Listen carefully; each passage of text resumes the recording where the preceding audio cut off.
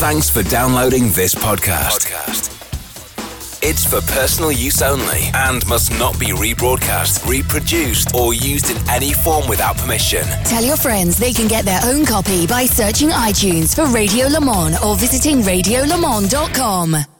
The world's longest running motorsport magazine show, Midweek Motorsport. News, features, special guests, and analysis from the experts. Formula One, sports car and endurance racing, rallying, touring cars and bikes. If it has wheels and an engine, and they keep score, it's on Midweek Motorsport.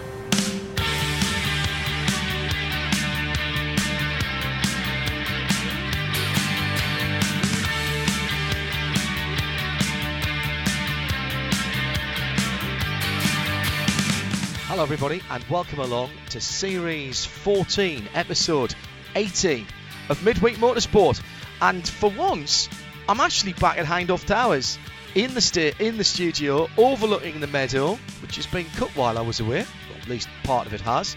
It's been a rainy all day today, so everything's nice and green and there's a very, very dramatic looking sky with dark clouds and sun shining through at various stages.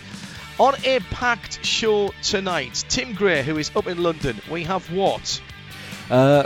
It's a good question because I've literally just arrived. Walked in through the door, yes. And have very little idea of what Shall I tell the good listener? What's going to go into the show tonight. However, I do know that the story that I forgot to do last week, which we'll be covering tonight. Is that about the reopening of a racetrack? It is, yes. Excellent. There's a preview of something that's happening this weekend. Always good to have previews ahead of the thing that they're talking about, yes, I think. We can't put that off until a later episode, so we do have to do it tonight. Nick Damon will be happy about it, I'm sure. Okay, good. Declan Brennan's going to be on the show. I bet he is. Shay Adams going to be on the show. I'm sure she we will have a big interview with Scott Atherton. Scott Atherton, the man at the head of IMSA, will be talking to us just after 9 o'clock. Hopefully we'll have Kyle Busch and hopefully he won't swear. He's not Jurgen Klopp, it'll be fine.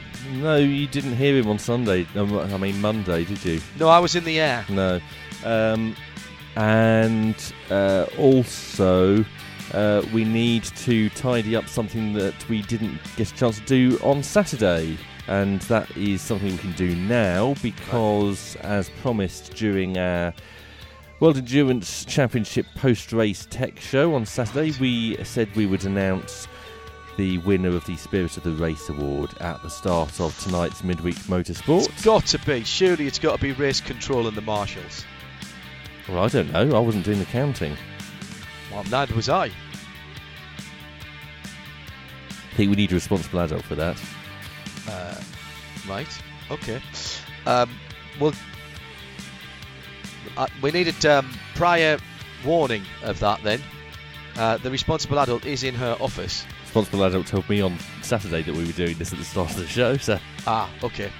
I shall wait for the responsible adult to put a note on my screen. It was the camera team, she says. Excellent. Right? So it was the film camera team, the TV camera team, wins the Spirit of the Race Award for the WEC. And because we got cut off rather in our prime, although Tim will be in the process during the show tonight of putting up the full Michelin post-race tech, our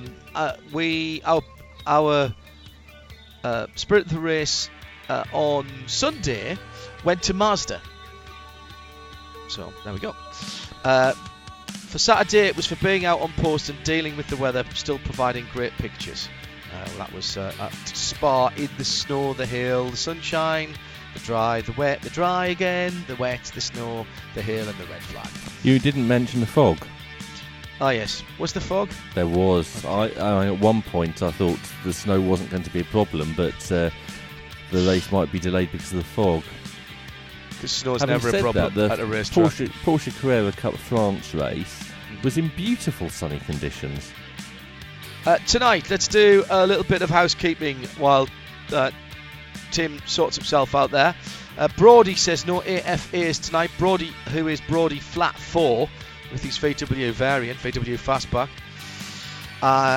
No FAs. I'm not in the garage on a cold and wet Lincolnshire Evening. The VW finally lives, and he sent a fantastic picture of his blue Volkswagen variant fastback, an L plate car. Oh, with a 914 registration number as well. How very nice.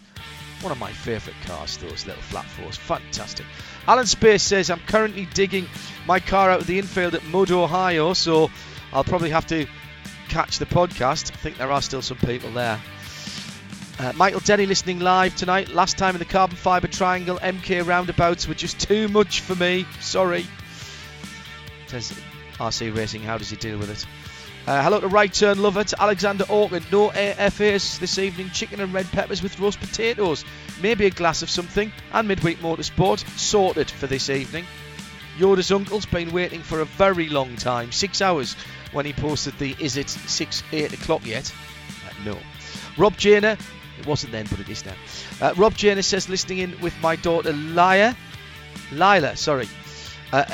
on my drive home tonight. Keep your eyes on the road there, Rob. Precious cargo on board. And hello, Lila. Lyla. What a lovely name. Hope you're learning something. It's like tonight. Lola, but with a Y. With a Y, yes. Jet is listening tonight from a soaking wet York. He's working this evening, and he says, on a packed show tonight, it sounds like you have everything. AFA again for me this week. Love last week's show. RC Racing was on great form. And a great big interview a couple of weeks ago with the insight into Bathurst. Hello to Ian McCarthy tuning in live this evening. Post-maiden exam. I'm not going to say what sort of exam. Nothing some antibiotics won't cure. Alright. We'll talk about some race cars to take your mind and everything else off it, Ian. Mike Sargent, afternoon from Canada. Loving the conversation starting this week about DPI 2.0. Let's keep that energy out there. Scott Atherton will be asking him about that later on. Chris Humphreys, marshalling kit in the car, bag packed for the weekend at Silverstone Blancpain. 48 car GT3 grid. Excellent. Well done, Chris, and well done for tuning in. I think I'll be there over the weekend for at least some of it. Had to turn down a Bentley drive on Sunday because I was too busy. Right Turn Lover is home just in time. At the end of the year, when you do the season reviews for F1, WEC, etc., you need one just for WEC at Spa. Probably right as well. Extreme caution, says Chris Suku. No EFAs tonight. This man is trying multitasking. I need to know what tasks you're doing, Chris. At Specutainment, please. Another generous dose of shift patterns. Careful how you say that, Eindhoven. Means I'm listening live, resisting the urge to correct the guys on the Torah show. But that was practice for this show. Hello, AMR. Good to know you're tuned in. And great Torah show that I was listening to as I was getting ready for this one. Dedrick Baker, listening live. Can still smell the rubber from this weekend's autocross with Porsche Club of America once it gets in your nostrils. Carol Brink is syncing Midweek Motorsport with the IMSA broadcast on NBCSN at the moment. She's over in Monterey, California. And Sarah Rigby tuned in from Crewe. Overtime tonight? ? Fitting in all the news for the recent races and good call for the Spirit of the Race Awards that you've just mentioned. Hello to Phil. No FA here. And shall we crack on? Let's crack on. Let's have our first story. If you want to get in touch with us, it is at Specutainment on Twitter. I'm looking at them dropping in now. Clearly a big crowd in tonight. So Tim will fire the next jingle and we'll have our top story. All the latest motorsport news from around the world. Midweek Motorsport. Where would you like to take us first in the wide world of motorsport, which we have covered here on RSL? I'd like to start on two wheels, please. On two wheels, right. Okay. And that means we can introduce our correspondent, Nick Damon. Hello, in my two-wheel, more restrained welcome to Tim and to John and to everyone. So you're sort of more leaning over a little bit and more rather than sort of upright and excited. Genuinely, I was actually leaning at that point. Were you? I'm leaning on the table right now. I could say to the left or to the right. And I've got a kind of basically, if I was doing this in the 1970s, I'd be smoking a pipe. Are you in the shed? No, I'm just in the office. I'm in the office, yeah. Which is just in front of Nick's man cave, which is a proper man cave now because it has motorbike, classic car, and exercise equipment. I know it's getting weird.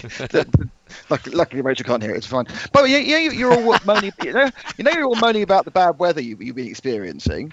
I had a lovely week. It was never cold. It was 34, 35, 36, 34, 35, 36 centigrade. Yes. Yeah. And then at night it went down to 28. You were in the Philippines, weren't you? I was in Manila, yeah, for round one of RCGP. So, yeah, I thought you'd gone to an opening of an envelope. Ba-dum-tish. So I was obviously quite amused because obviously if I hadn't been there, I probably would have been in somewhere like Spa. So I was quite chuffed to see it was. I was avoiding snow, which is good. I always think. Two wheels then. There was a bit of bike at the weekend. There's a bit of MotoGP, but I'm not sure whether you saw it, Nick. Have you been able to catch up on it? No, because I only landed at about 11 o'clock last night. I have obviously caught up with it news-wise, but not actually action on the track-wise. So you must have seen it, John. No, I didn't see it. I was in the States. Can't see it in the States, mate. It's not on the telly. Besides which, I was rather busy with racing. Well, it doesn't really matter because it was only a race. Because was there any shock? I haven't seen it either, Nick. No, because Marc Marquez wanted to put down a marker, and in doing that, he just went out. He went out hard from the start and just controlled the race and won. Alex Rins was second, so obviously that was quite interesting with the Suzukis. He's second championship overall. It wasn't a classic in Jerez. They got a reasonable crowd. I think Valentino Rossi was sixth. There's now, after Marquez fell off, he had a kind of a coded thing saying that. They now knew what the problem was, and he was kind of intimating that the problem in the Circuit America was a bike problem rather than him just falling off. And all of us kind of went, for those of you who know, again, back then, he's a Chinny Rub or Jimmy Hill, what we were basically saying on that one. But yeah, so he's back in charge. He's back in charge of the championship again. But there are, I think, 5 riders covered by 10 points at the moment. But it doesn't really matter because if he wants to win any race, apparently he can. It was 1.6 seconds. By the way, it was actually the Spanish Grand Prix at the weekend. Not the Catalonian Grand Prix, the Valencia Grand Prix, or the made-up European Grand Prix, really. No, not the Grand Prix of another track in Spain. But it was an old Spanish podium in Spain, which was pretty good for the local stars. Lorenzo's having a nightmare. I don't know. Is this a question you're going to talk about, Tim? Or are we just tell you the result? I wasn't specifically going to talk about Jorge Lorenzo, but you can do. He's even disappointed with himself. So Lorenzo's really disappointed with himself and doesn't know what's going wrong because he's not quite. It just feels that perhaps it really is past his ride by date. And the other story is that KTM are really disappointed with Zarco. My bloke was. Yeah, well. Apparently he's having an absolute night. He had a nightmare, and now they're saying it's not in the bike; it's in his head. So that could be a very short-lived marriage, and it could be 14th for Zarco on the KTM. Johan Zarco's head's been gone for ever since that time where he stuck it on pole at Le Mans for the bike Grand Prix and loused it up, and he's never got over that. That he didn't do anything at the French Grand Prix. I think it was 2 years ago or a year and a half ago, and he's never been the same since that. So perhaps he does have he needs to see a sports psychologist, I would say. My boy Quartararo, the Frenchman, was doing well until he didn't. He stuck it in second in the grid. Was it pole? Pole. He got the first pole, didn't he? Youngest ever pole sitter. Yeah, absolutely. Did very well. I still think he's going to be a superstar. Vinales in third position. I mean, that's not a bad result for Maverick, is it? It's the first time he's beaten Valentino this year, isn't it? Mm-hmm. I think so. But yeah. What was the question there, Tim, by the way? Well, there's some MotoGP news close to home, though, isn't there? Is there? Because the circuit. The circuit of Wales is now no longer the circuit of Wales. It's now back to being Britain because Silverstone got an extension. Is that right? That's correct. Until 2021, and they're going to resurface the track again. Yeah. I thought they did it again this year. Not yet. Oh right. I thought they'd already done it again. No. Okay. Because they obviously did it last year, and I thought they had already done it again for this year. I don't think so. Although it didn't seem to be a problem for British superbikes that rode on the short circuit. No, the bumpiness was specifically at the end of the start-finish straight on the Grand Prix circuit, I believe. It's always been bumpy there. Nick, you've done track days before, long before it was even resurfaced the first time. It's always been bumpy there for bikes, hasn't it?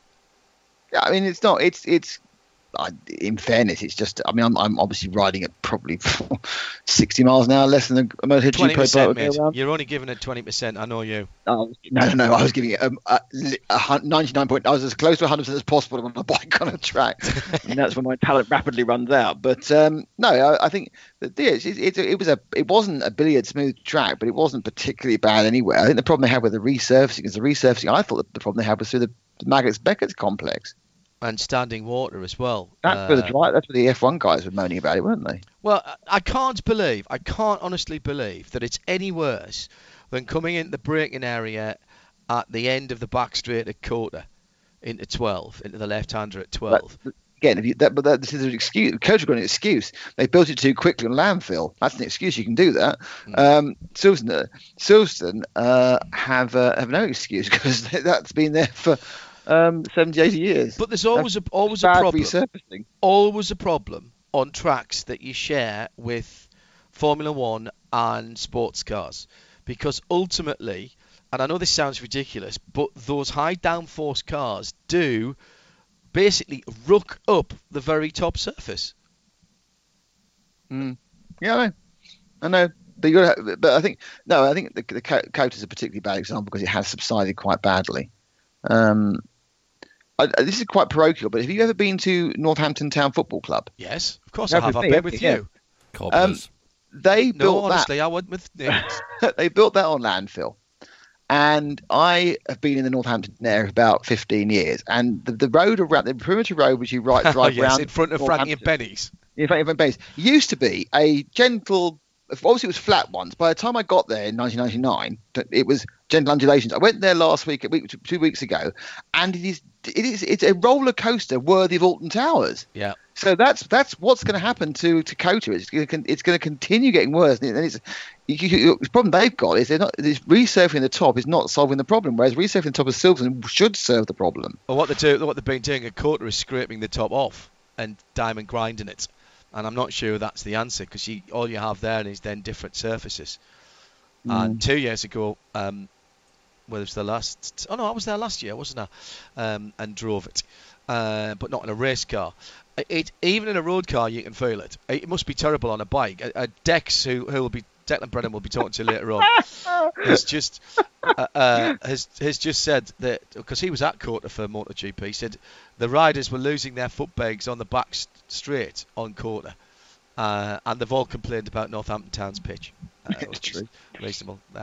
This is what made Nick laugh. Shall we move on? I have been to Frankie and Benny's in Northampton. Yeah. You see, we all know those rules. Move on.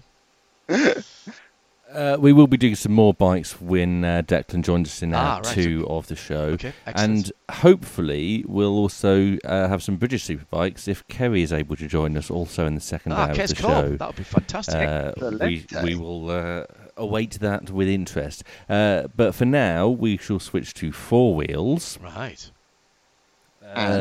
Because this weekend, Formula One returns. Sorry. Don't get into my way. Hooray! Off you go, John. It's too late now. It's June, by the way. It's June when Silverstone have been resurfaced. And I should have remembered this because they've cancelled the MG Car Club meeting. So that's why. So that's when it's going to be resurfaced. So it's Formula One this weekend. Where were we off to, Nick? We're off to the track that always produces it. Oh, hang on, no, it doesn't. That was Baku. That didn't do it either. We're going to Barcelona. Where, Phil? Nick? Where, Phil? Who's Phil? I'm just reading who Phil was. I'm reading Phil's tweet at the moment. So where are we going to? Barcelona. Okay. So this weekend then, F1 is at Barcelona. Everybody tests there, so everybody knows it. So there should be no mess-ups in tyre choice, no mess-ups in tactics, no mess-up in setup, and Mercedes will be 1 and 2 again, and they will be romping off with the championship. And I'm not hearing any nonsense about Ferrari. This is it. Hang on. This is the Ferrari. This is where Ferrari's coming back. Oh, they're going to dominate. Oh, that and Red Bull are right there. Red Bull, they're going to be. I want to hear nothing of it. Nothing. I'm going to put my hand up now and say I was wrong about Bottas not winning another race this season. He won the last one. I'm quite prepared to say I was wrong on that, but I wasn't wrong about Mercedes still dominating. There's nobody anywhere near them, and I'll hear nothing else of it, except for what Nick's going to say now. Very short item, isn't it? No, I take on board everything you said, John. Right. But remember, you're a womble. As a counter-argument, right? This was the track where Ferrari actually were good earlier in the year and better than Mercedes. And this is a track where they do know, and as you rightly say, are less likely to go out the tyre window. And this is a track course where everyone's bringing all their upgrades. Can I counter that, though, with a quote from Racing Point's Sergio Perez, who says all the data that they got in pre-season testing at Barcelona is completely irrelevant. Because? Why? Because the track is different now. It's warmer, that's all. It's not different. It still goes the same way. No, I mean, I think it is. Obviously, Barcelona does not produce classic races. Let's be real. You're very lucky to get a good race there. It was slightly better with last year with the longer DRS, and obviously the idea that the cars might be able to follow a couple of yards closer might make it possible to get past people, but I think it's unlikely. Ferrari bringing their new engine out early, so they're trying to get a few horsepower, a couple of races earlier in the cycle, because they are throwing everything, including the kitchen sink, at Mercedes. They're bringing up upgrades. There's a lot of upgrades in the middle team, so with that, because they're so close together, if someone gets it really right or really wrong, that might change things around. Obviously, Williams will still be team awful Williams. Yeah, I mean, I think there's a lot of technical intrigue in this one. Whether there's going to be a lot of difference, you probably know I've got a friend who works in Mercedes, and I was chatting away, and he said, "Oh, we're really pleased now. We can get our upgrades to Barcelona." I said, "We've won the 4 races." He said, "Yeah, we've been carrying a few problems all through the first few races of the season, but we know how to fix them, and now we can." I thought, well, that's a bit ominous. I'm telling you, man. I'm telling you. It just. I think I'm going. Right, I'm saying you right. I'll tell you right now. This is. I'm going to I'm going to make you watch it by telling you I think Ferrari are going to win.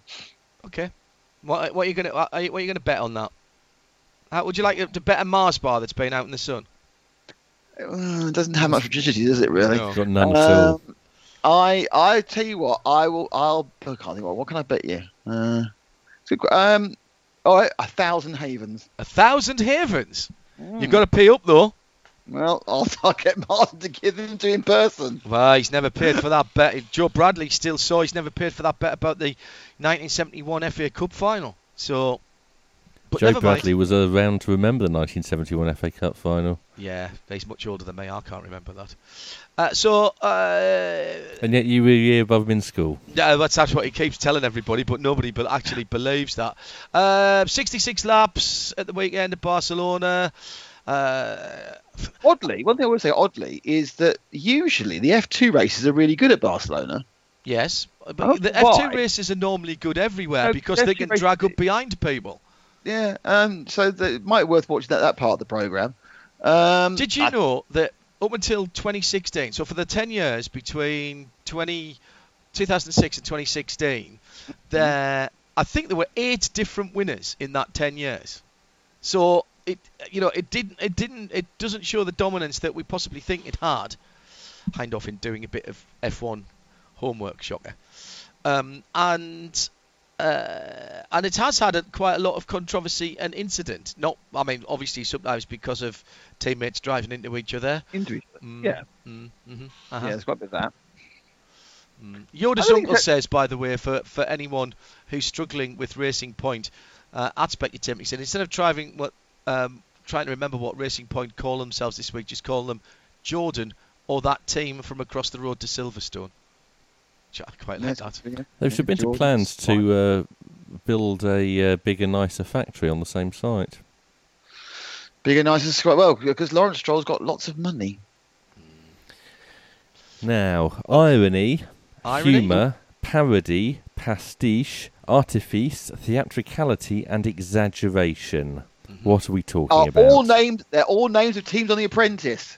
They're all useless. No, how to write a Formula One press release. That's quite good, but everything that you've got to tick off on the way through. That was the dress code for the Met Gala in New York last night. I thought it was camp. I thought the dress code was camp. Have you seen what Lewis was wearing? Lewis was there, was he? Yes. Obviously. What was he wearing? Describe it to me. Well, it was designed by Tommy Hilfiger. It's yes. A jacket with matching trousers. And I can only say, do you remember in the old days of analog satellite TV where you didn't have the picture quite right and it was all those jaggedy lines? Yes, I do actually. That's what he was wearing. It was a blue geometric design with a sort of a crescent moon shape on it. No, it wasn't. Yes, it was. I'm looking at it now. I'm looking at it now as well. There's no blue on there at all. It's black and silver. Okay. Hamilton is bald in blue as he rocks up at... that was after party. Okay. Sorry. Okay. Two outfits, obviously. Fantastic. Excellent. No, Tid's with the picture on it. Mine, that's your TV. If you got that on your TV's way out, that's not even close, is it? I see what you mean. No, I'll tell you what. It's American. That's the start of the Twilight Zone. He does. We control the horizontal. Outer limits. We control the horizontal. We control the vertical. We control the racing driver. Do not adjust your set. I actually quite like that. I think that's cool. That's a bit. I think I could wear that, to be honest. Should we see if it's your I'd size? want a hat with it. Autosport Awards. Everybody, we should all be wearing. Oh, it'd be in the shops. It'd be in C&A by the weekend, man. When was the last time you saw a C&A except in Holland? Or America? Yeah. When you hear they have Toys R Us still in Manila. That's true enough. Right, let's move on. What was I going to move on to? Who has an amazing ability to feel grip? Mr. Michelin. According to Alexander Albon. Oh, baby. The car. No, we're talking about another driver. Him. No. Lewis? Whilst you're thinking about that, Chris Suko says, irony, definition, what you do while watching NASCAR on a Sunday night. Very good. Like that. Or a Monday, as it was this week. Good point. I don't know. It is I, Leclerc. We haven't had that for ages. Charles feels the grip very fast, even when it rains. That's very good. Very good. He has no weakness in slow, medium or fast corners. If you're faster than him, it'll be by 2 or 3 hundredths at the most. You'll not get more. Go on, Nick. Okay. Weakness in Baku, when he could go around the corner and end up in the tyre barrier. Yeah, he wasn't happy with that, though, was he? You're stupid. I am Moving on. stupid. Moving on.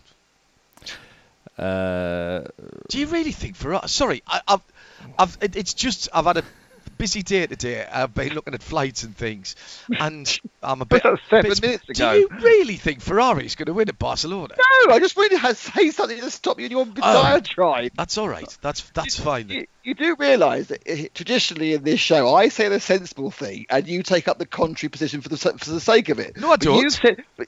Exactly. But you have just said the sensible thing, so I have to take up the contrary position for the point of it. Otherwise, it's just too agreeable.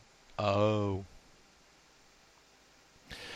Now, there are two things which join the Formula One circus that they haven't had so far this season. Porsche Carrera Cup? Porsche Super Cup, the Porsche Mobility Super Cup, we will talk about later. It's just Mobile One. But the other one is, of course... Sexy Motorhome. Sorry, Nick? Sexy Motorhome. Sexy Motorhome. Sexy Motorhomes is correct. You see, we all...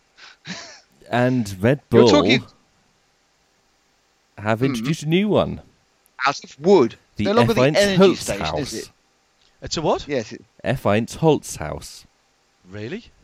it's a wood house. It's a wood house. See, Yes, I have a strong suspicion that Commodore's track would never have been so big if it had been wood house rather than brick house. Well, this is Barbara Woodhouse, and she could use it to train all the dogs, couldn't she? Walkies. This is That not is a log really cabin. That's very parochial. niche. Yes. Yes, Holz it's house. but the thing I thought was really interesting was apparently it's not only sustainable, it's designed in such a way they won't need to use air conditioning. I'm thinking, well, I'm not quite sure how you can design any building that's like that to not need air conditioning, because sticking in a stifling 30-degree heat of some European summer with 50 people inside it, you're going to need aircon.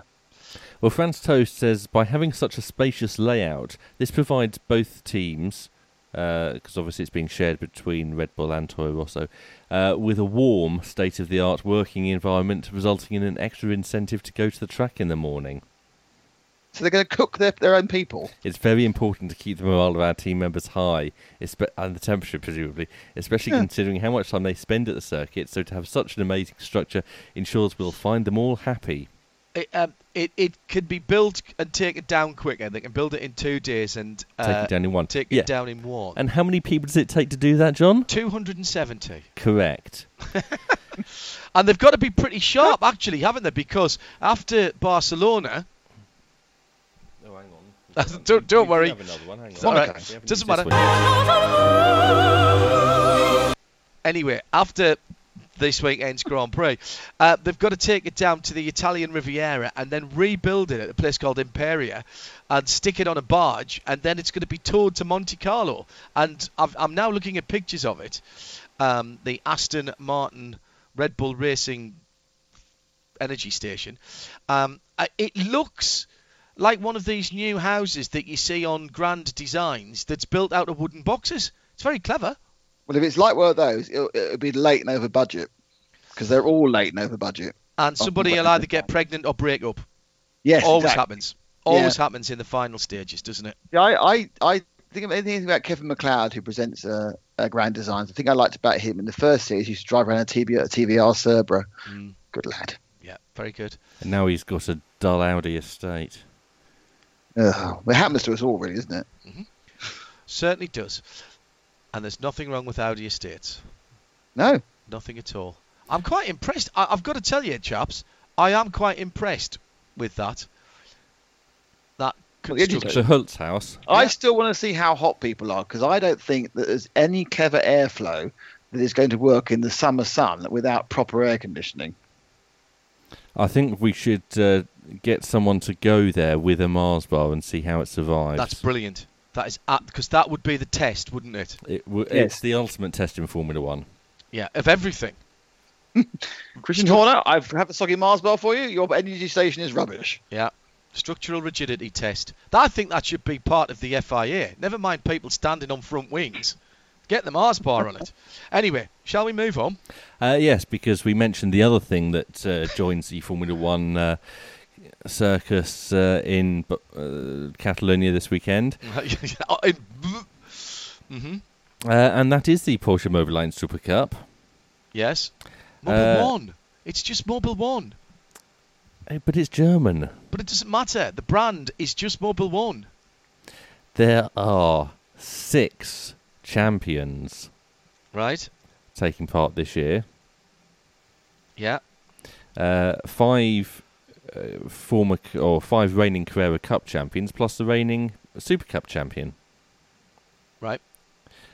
So we have Mikael Ammermuller, who is the Carrera Cup, Super Cup, reigning Super Cup champion. He's the man who took longest to win it than anybody else in terms of how many years he'd been in the championship.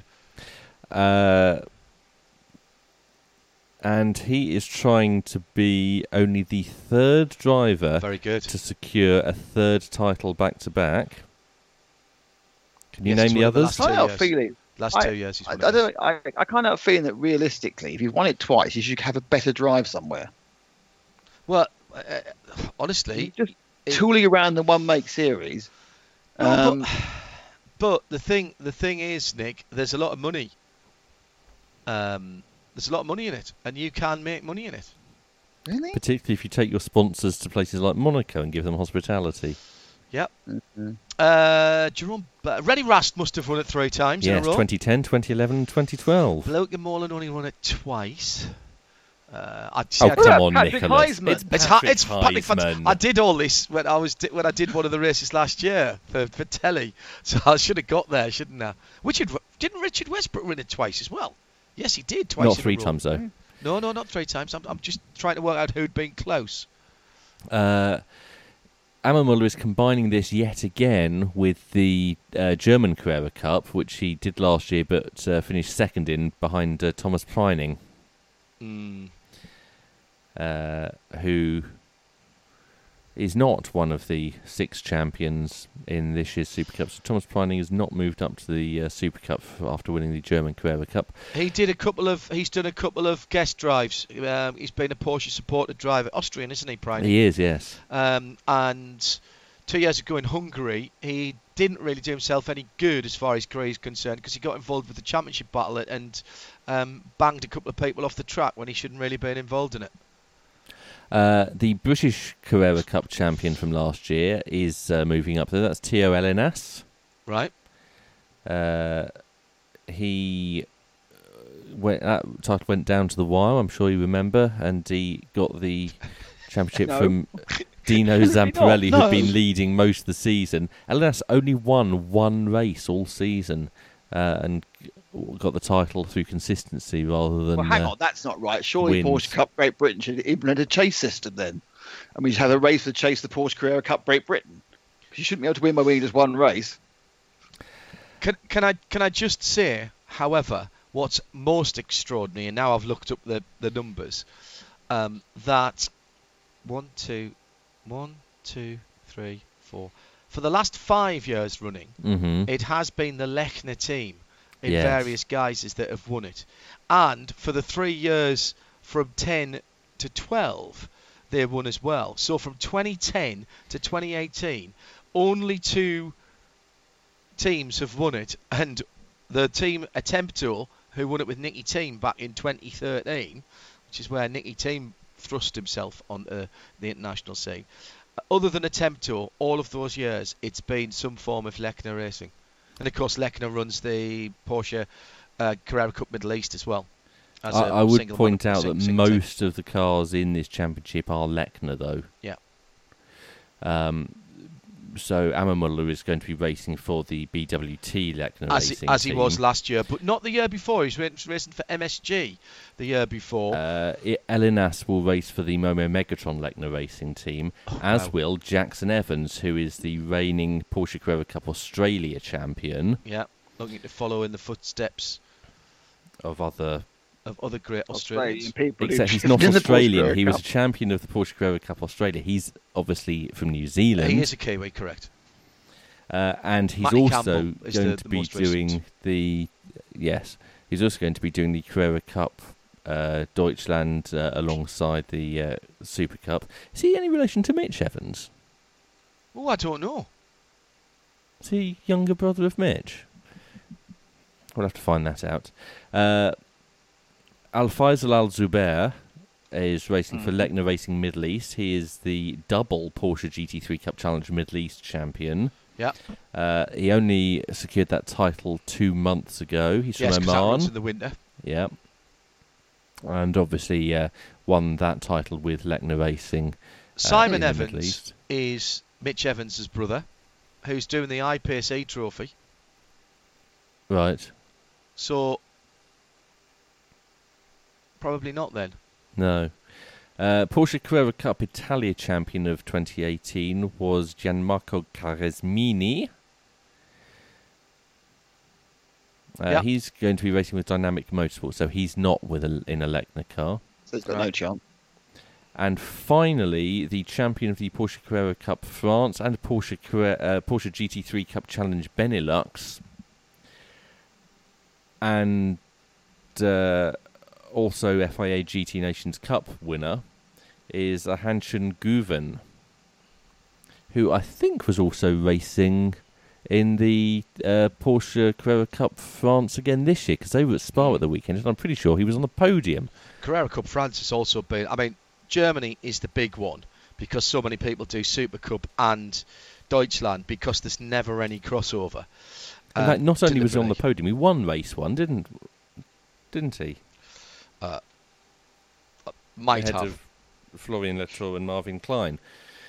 So that pretty much is our preview of the Porsche Mobile 1 Super Cup for 2019. Thank you very much. How many are they going outside of Europe this year with that? Because sometimes they do. Yes, they do. Right, so they're going to the States? Oh, that's a good question. I don't know where outside of Europe they go. Right. Usually they go to Austin, don't they? There is a part of me I want to love, because I love Porsches, and I really love the GT3 Cup Challenge USA by Yokohama, although the first race at the weekend wasn't great.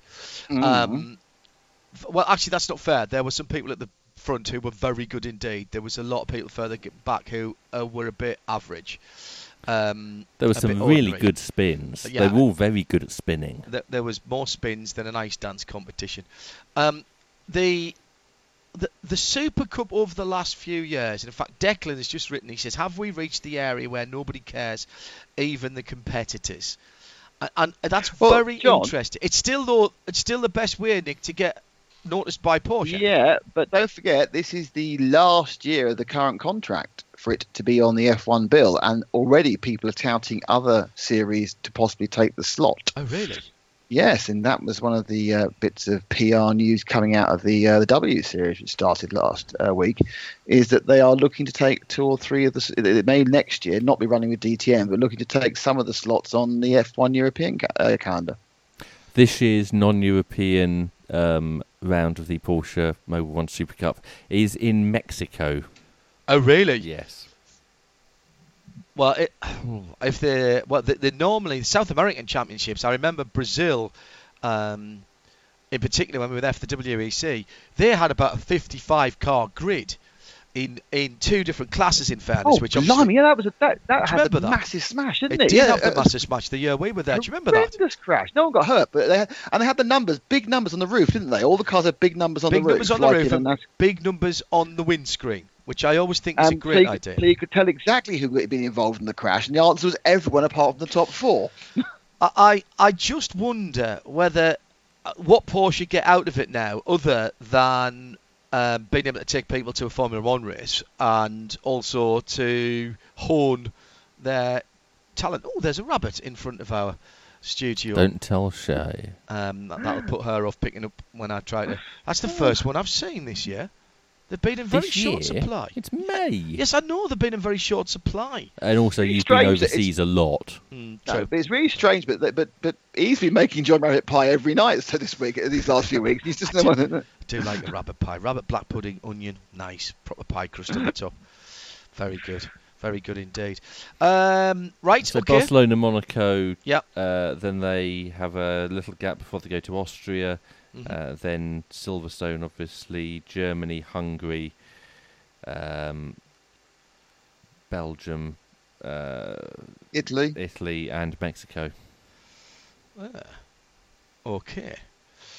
Excellent stuff. Yes. Excellent stuff. It's very expensive. It's very hard to win it.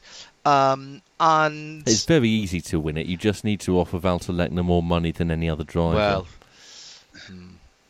that you could say that would be being very cynical, Tim. I'm not saying you're incorrect, but it is. And be good at qualifying. Well, you've got to be good at qualifying. You have to be good at qualifying. Right, are we finished with Nick? No. All right, where are we going next? We're going to Hockenheim. Right. Why are we going to Hockenheim? That was DTM. That was the opening round of DTM. Did you see that, Nick? No. No. He was in the Philippines, I've been in Manila the whole week. Why have we got someone on the show who hasn't seen any motor racing this week? Well, because that makes me an empty vessel for you to suck up with sponge-like all the information and then give my opinion upon that information. So 2 rounds of the DTM at Hockenheim, the opening 2 rounds at the weekend. Yeah. And I can only really talk about race 2 because I didn't see race 1. Right. But race 2 was quite a interesting race. Audi didn't have a particularly great race because 3 of their drivers finished last, second to last and third to last. Mm-hmm. But at the other end, they also finished first and third. Was that Rast who won on Sunday? It was René Rast who won on Sunday. Yeah, well, they were sharpest on tactics, weren't they? The safety car came out. He went in, got fresh rubber, just about got back to the back of the field as the green flag came out, and then that gave him the chance to make a second stop at a better time. But he was quick. Rast was quick. He'd actually completely nosed up qualifying. So he had to do something different. And he actually did overtake people, although albeit with the assistance of the pass flap. But even so. So Audi first, Audi second, Audi third, BMW fourth, BMW fifth, BMW sixth, and our Motorsport seventh. For Paul Di Resta, who did briefly lead, but had a terrible pit stop strategy by staying out far too long. Right, I'm a big Aston Martin fan, massive Aston Martin fan. What does anybody else think about the DTM Aston Martin? It looks like an Aston Martin. Do you think it does? Yeah. I'm not. I had to look twice at it when I saw the promotional pictures because I didn't think I don't think it captures the essence of the Vantage. And the problem, of course, is rather like the Mustang in Virgin Australia Supercars, which has to be built onto a cage that is designed around 4-door cars.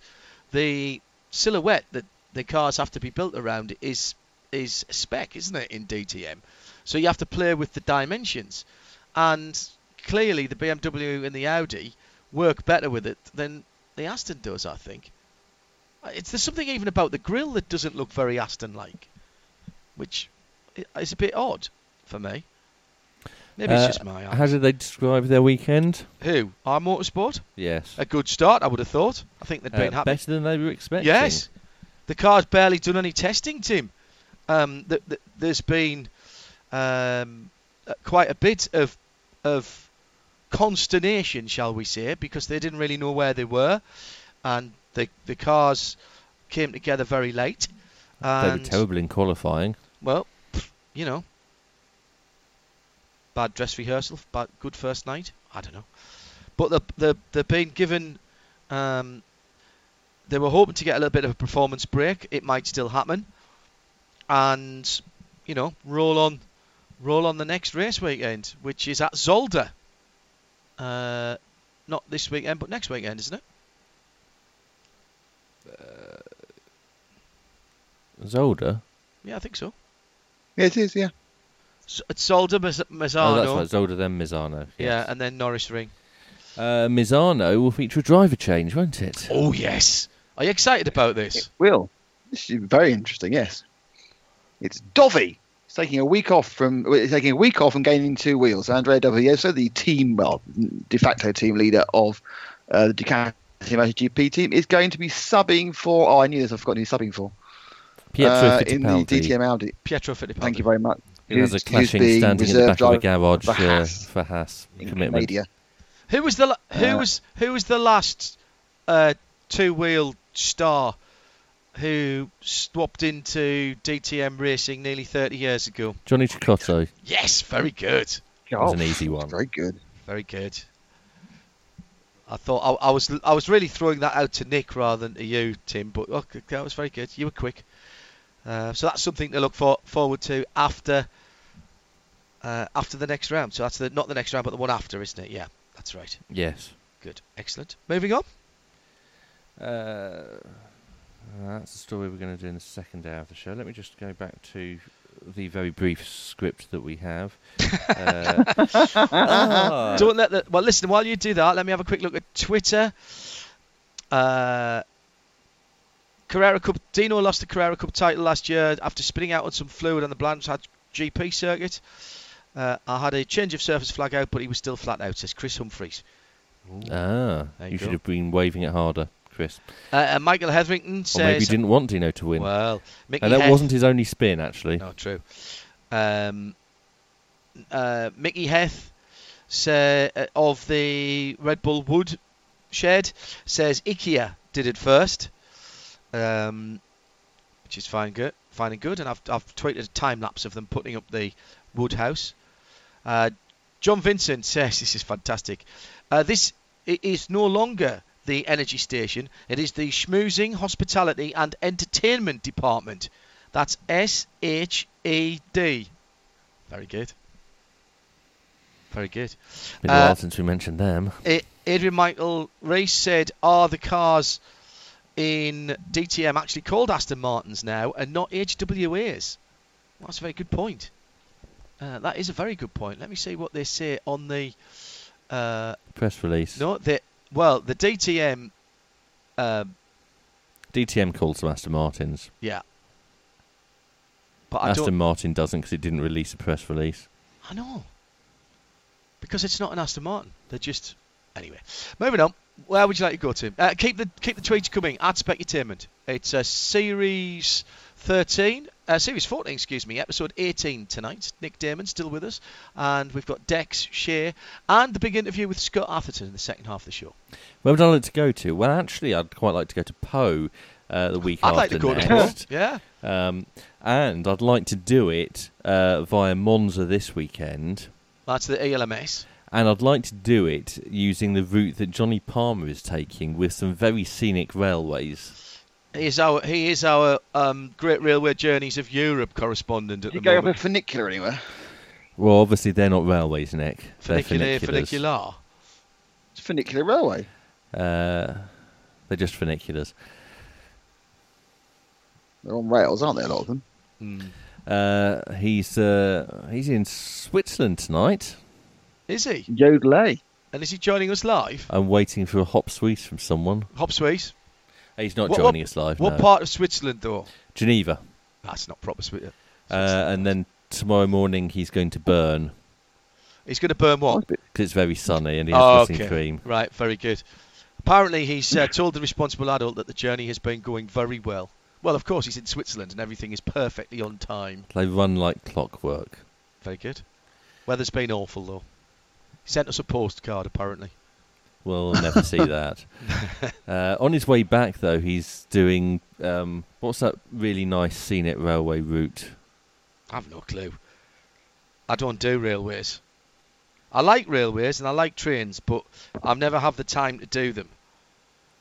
Johnny obviously does. Eurostar to Paris is great. Yeah, he's not gone anywhere near Paris. That's the only time I take a train, if I've got to do Eurostar to Paris, because that is very good. I think he did Eurostar to Lille. Yeah. And then from there he went to somewhere in the Alps.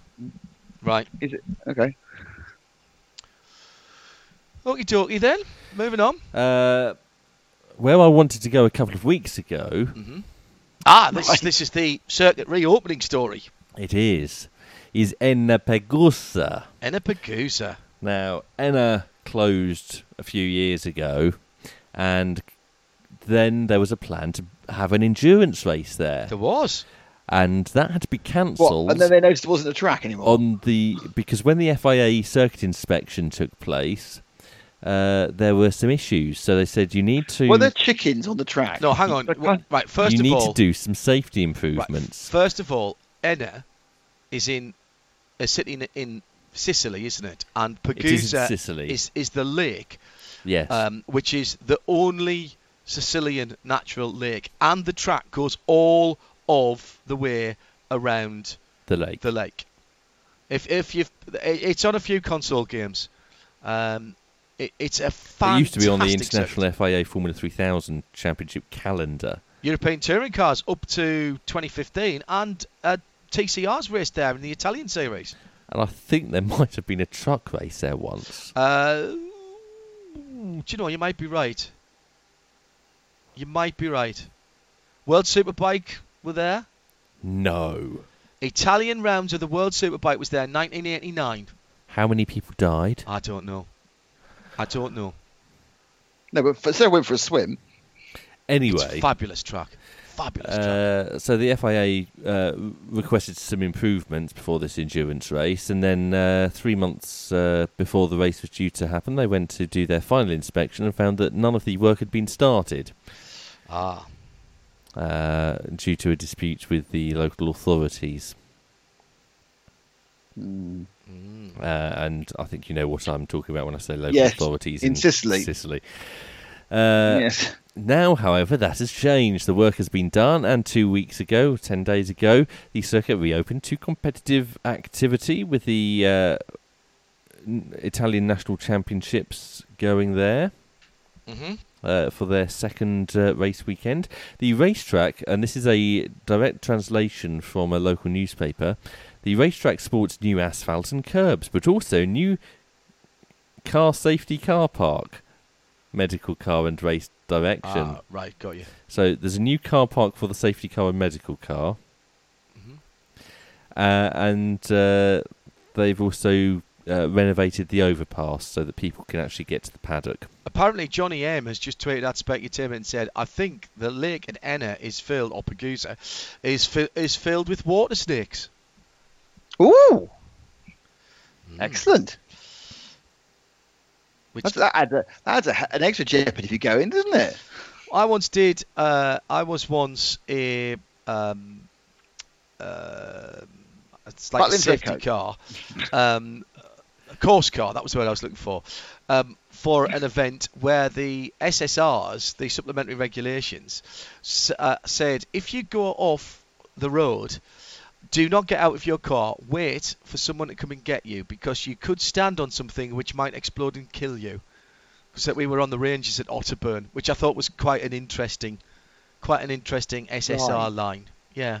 I don't feel if you've got stand something could blow up and kill you. Sure, you could drive over it, and you would. I suppose you would be dead at that point. We're going to get out, were you? I suppose so. It's fine. Moving on. Bit of news from Down Under. Right. Right. Hello, everybody. Jamie Whincup is going to race in the Australian GT Championship. Yes, he is. At Phillip Island. He's only going to do the one, but it's the first time he's done a GT race. Yes? It's the first time he's done an Australian GT race. Okay, he's raced a GT car in the Bathurst 12 hours. Yes. But that's not... So therefore it's not... That's not a GT race, is it? Yes, it is. It's a race which includes a GT class. Well, it's the top class. It's the top class. That's a GT endurance race. He was second in last year. It was. It's like going to a club and being told it's not a disco, even if it's somewhere you can dance it on a summer. So I'll agree it's his first Aussie GT championship race, but it's by no means his first GT race. He will partner Yasser Shaheen in the Scott Taylor Motorsport Mercedes. And AMG GT, actually, I think you'll find. Yasser Shaheen, of course, the man behind? At the Bend. Yes, correct. Yes. And by the way, he came... When I said he came second last year, he won it the year before. He only finished fourth this year. Yeah. He's on a slide. Maybe that's... You see, what he's doing is he's having a bit more GT practice. Shaheen said, "I'm looking forward to learning from Jamie across the weekend." And he will. I love the endurance format, and driving alongside and learning from a world-class driver like Jamie can only help my development as a driver. He's won Bathurst 1000 4 times, I think, Whincup. And 7-time champion. Is he? He's a good bloke. He's a top bloke, actually. And that'll do the Aussie GT series no harm at all. Is that it? Ready to move on? That is it, yes. We have one story that's come out of Japan. All right. which is some more details about the crossover Super GT DTM race in November. Right. There's going to be a crossover? Is it Suzuka then? Da-dum, tish. It's at Fuji. So, between 12 and 14 of the 18 DTM cars will take part. Yes, there's far more of them going to Japan than the Japanese are coming to Germany. Yes. I think there's only one from each manufacturer coming. Yes, 3 in total. Yeah. So not all manufacturers. Oh, not even all manufacturers represented. Okay. All right. What they're going to do with tyres? Hankook will be the control tyre supplier at Fuji. That's what I wanted to know.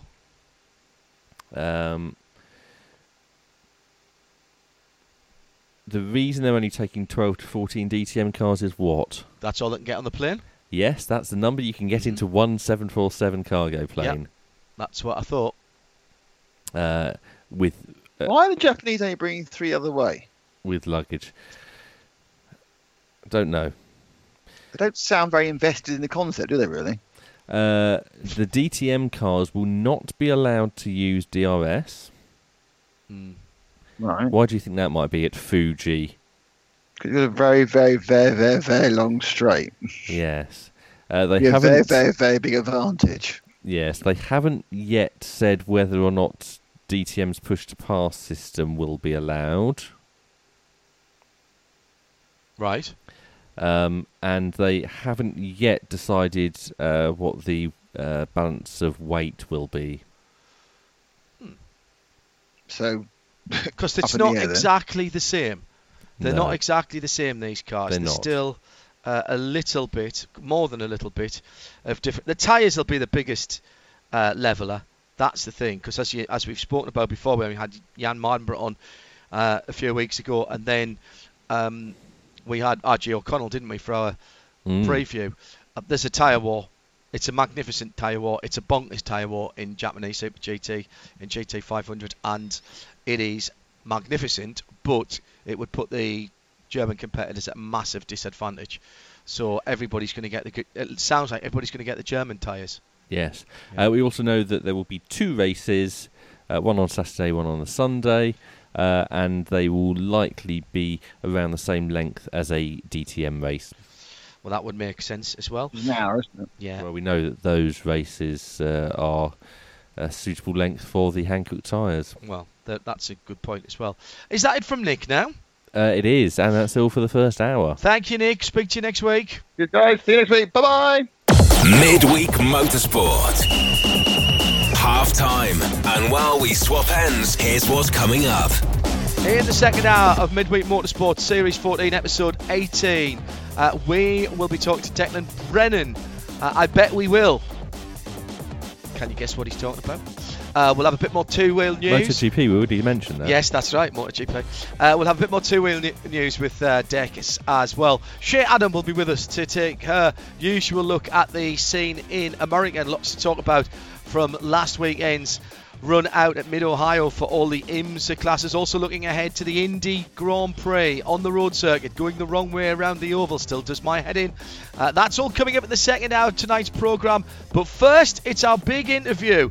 And joining us on the phone to kick off the second half of the programme is Scott Atherton from IMSA. Midweek Motorsport on RadioLeMans.com. Delighted to say that joining us on Midweek Motorsport for our big interview this week is Scott Atherton from IMSA. Scott, thank you very much for taking some time out of your very busy schedule to come back with us. 4 races in to the IMSA WeatherTech Sports Car Championship Series, 4 very different venues. Let's start off with a quick thought from you, sort of a quarter-term report. Happy with how things have gone? Can't complain with the racing, at least. It was outstanding, both Michelin Pilot and the WeatherTech races at the weekend. Yeah, no question, and always a pleasure to join you and your team, John, here on the Midweek Motorsport. After 4 races, I think we have some of, if not the best, racing that we've seen in a long time. I don't want to say ever because that's always a debatable point, but the on-track content, the level of competition, the diversity of who's been on the podium, who's been setting the fastest laps on the pole, it's a mixed bag. It's a testament to the IMSA competition team and how things have been configured in that regard. I wish we had a little bit better cooperation from the weatherman. 3 out of 4 races have been impacted with really, really challenging weather conditions. The only exception being that Long Beach weekend, which was absolutely perfect, but it's easy to say we've paid for it in the other 3. But 4 races in, no complaints, and I think it has all the makings of championships across all of our platforms coming down to the wire.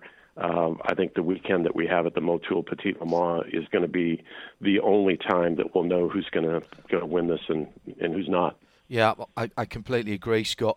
And from a personal note, and certainly from the fans and what came in on Twitter in our Michelin post-race tech show, everybody worked super hard at Mid-Ohio. Special mention from the fans being made to race control for letting things play out, and also to the track services and recovery teams who clearly had a plan to get people back onto the track as quickly as possible without putting themselves in jeopardy. Massive congratulations to everybody involved in that, Scott, because that played a part in keeping racing green or getting it back to green as quickly as possible, which is clearly what everybody wants to see. I would concur with everything you've just said, and oftentimes the role that those folks play is a thankless job. Everybody wants to get back to racing as soon as possible when you have an incident. The conditions throughout the entire facility, even though on Sunday when the TV cameras turned on, it looked like a beautiful sunny day, you need to understand, and you were there, you witnessed it, but we had heavy rain Tuesday, Wednesday, Thursday, Friday, Saturday, and even Sunday morning. It wasn't exactly, Chamber of Commerce weather. But ironically, an hour before the green flag, the clouds part, the blue sky comes out, the sun comes out, and it looks fantastic. But if you put a wheel wrong, if you stepped off of any paved surface, even the weight of your own body, you sunk up to your ankles in mud. And if you were a vehicle, you went up to the axles in mud. It was just what it was. So the work and the job that those folks did to keep the race operating throughout the weekend, I completely agree with you. It's they are the MVPs of the event, no question. Yeah, brilliant stuff by everybody concerned, and great racing, as we said. News breaking over the Mid-Ohio week of the confirmation of what I think we'd expected after the Super Sebring this year had been such a roaring success. And in fact, we talked about it, didn't we, in our race broadcast with you, about how well that had gone. Confirmed 18th to the 21st of March 2020. Oh my goodness, I'm saying 2020 already. Yeah. The WEC back at Sebring on the Mobile One 12 Hours of Sebring schedule again. Timetables TBA, Scott, but you must be very, very happy that's come around and building on the success of the first event. Yeah, I would agree with your comment that it was expected, and certainly after the experience we all had this year. And my comments with regard to that event as a whole is that it exceeded even our highest expectations, and that's almost across the board. It was that good. And we've seen the reviews that have come in from fans, from media, from competitors. I think it got high marks across the board. The only hesitation we ever had was, did it make sense from a financial perspective? Because at the end of the day, this is a business. It has to make business sense for all involved. It's an incredibly expensive event to conduct for obvious reasons. You've got a World Endurance Championship event. You've got a WeatherTech Championship event. You've got a lot of commitments that run deep in both of those examples where you've got to fulfill. The requirements of an FIA World Championship are significant. They're much more involved and therefore much more expensive. So, long story short, and I don't want to get into the accounting. That's kind of boring. But from a business perspective, there's enough there, and I think we took a lot of learning out of this year that can make next year so much more efficient. It was uncharted territory for everybody going into this year's example. Now we know what we don't know, or didn't know at the time. We've got actuals to compare against what were budgets and hypotheticals. And from our perspective, being IMSA, that also has the benefit of owning and operating the track, Wayne Estes and his team down there, we are thrilled to be in a position to confirm this early on that Super Sebring Round 2 confirmed for next year, and hopefully for many years to come. You said during the race broadcast on IMSA Radio back in March that the initial thought was everything had gone pretty well. You were fairly certain that when you did the wash up, there might be a few little tweaks and nips and tucks. Looking back on it now and having had those discussions, are there many things you need to change? I mean, overall, the atmosphere was great. The timings, happy with the scheduling? What sort of things might just be tweaked? Or might we even see any changes that we'd even recognise? Yeah, there are some changes that will need to be made to the schedule. And I don't want to speculate at this moment on exactly what that will mean. But the reality is we worked many people beyond the point of reasonableness. And when you look at especially the on-track staff, the corner workers, the fire and safety crews, the first responders, that they're out there all day and thinking about, looking back, Thursday night is night practice, Wednesday night practice for the World Endurance Championship, Thursday night practice for IMSA and the WeatherTech in preparation for the Mobile One, Friday all day and into the dark of night, the WEC race, and not finishing up until essentially midnight. And then you come back Saturday morning for the Mobile One, 12 hours, and it's an early start to the day that again goes into the late night hours. The people just hit the point of exhaustion, and we will have to address that. And that I think we'll need to end Friday's activities earlier so as to give people an appropriate rest before we come back and go again on Saturday. But those are details that'll be worked out, and I'm confident we will. I'm actually headed to Sebring today that will begin the process of the formal planning. So it's literally a year out, nearly, from when you end one and you start planning the next one. Well, pass on all of our best to Wayne and I know it's a small but perfectly formed team down at Sebring International Raceway. On behalf of the fans, again, everything that we got from that post-race was tremendously positive, and I know people are already making their plans for 2020 to be able to experience that awesome event. And I think everything you said, there'll be people sitting around their computers and radios listening and just nodding sagely. And that's one of the things we love about talking to you, Scott, and the access that we get to IMSA that always comes across that you're listening all the time. Let's talk about the future. One of the other things that you and I talked about last time at Sebring was DPI, and what a great success DPI has been. But can't rest on those laurels either. The next version of DPI is not that far away, and there's been a couple of reports of the planning meetings, the strategy committees going on. I think it was Thursday at Mid Ohio. And Thierry Bouvet came over. He's Vincent Beaumenil's number 2, who that's part of the WEC and the SEO Sporting Commission. Do we read anything into that at all, Scott? And is there anything you can tell us? A couple of comments. I've seen the speculation that you're referring to, and I will say that meeting was on the books for quite a long time. It's part of a very comprehensive process that Simon Hodgson, who's our Vice President of Competition, and his technical team laid out going all the way back to Daytona in January. So that was an IMSA meeting that was already planned. So, the fact that meeting happened isn't a shock. And that's the first thing that we should really say. Exactly right. And there was a plan laid out many months ago that was intended to communicate how IMSA would administrate the process of defining what we have referred to as DPI 2.0. So it's, the next generation of the Daytona Prototype International that is competing today.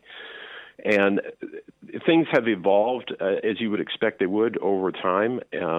We sent out a comprehensive questionnaire to all of the manufacturers that are currently involved, as well as others who have expressed an interest. And we took that feedback and processed it, identified where we had the common threads, identified where some people had differing opinions. And this meeting was intended to communicate the results, because up to that point, only IMSA was aware of how everyone else had responded. Right. Everybody knew how they responded, but didn't know how anybody else had. Terry's involvement was a pleasant opportunity for us because, as I think everyone knows, the DPI is based on an LMP2 chassis. Yes. And that LMP2 chassis is the domain of the ACO. It's their homologation. Our cooperation with the ACO has always been at a high level. It continues to be. And Terry's involvement there was simply as a representative of the ACO as it relates to their interest in the core base foundation of DPI. Our vision is that DPI 2.0 continues to use that same base structure. You've seen the speculation about hybrid powertrain and other speculative elements. I don't want to get too far out in this process. I think we've confirmed that the car will have a hybrid element to it. That could take one of many forms. And again, I don't want to communicate something that's not accurate here, because that's a decision that hasn't been made yet. We're still actively working with the manufacturer representatives and the constructors to define exactly what that means.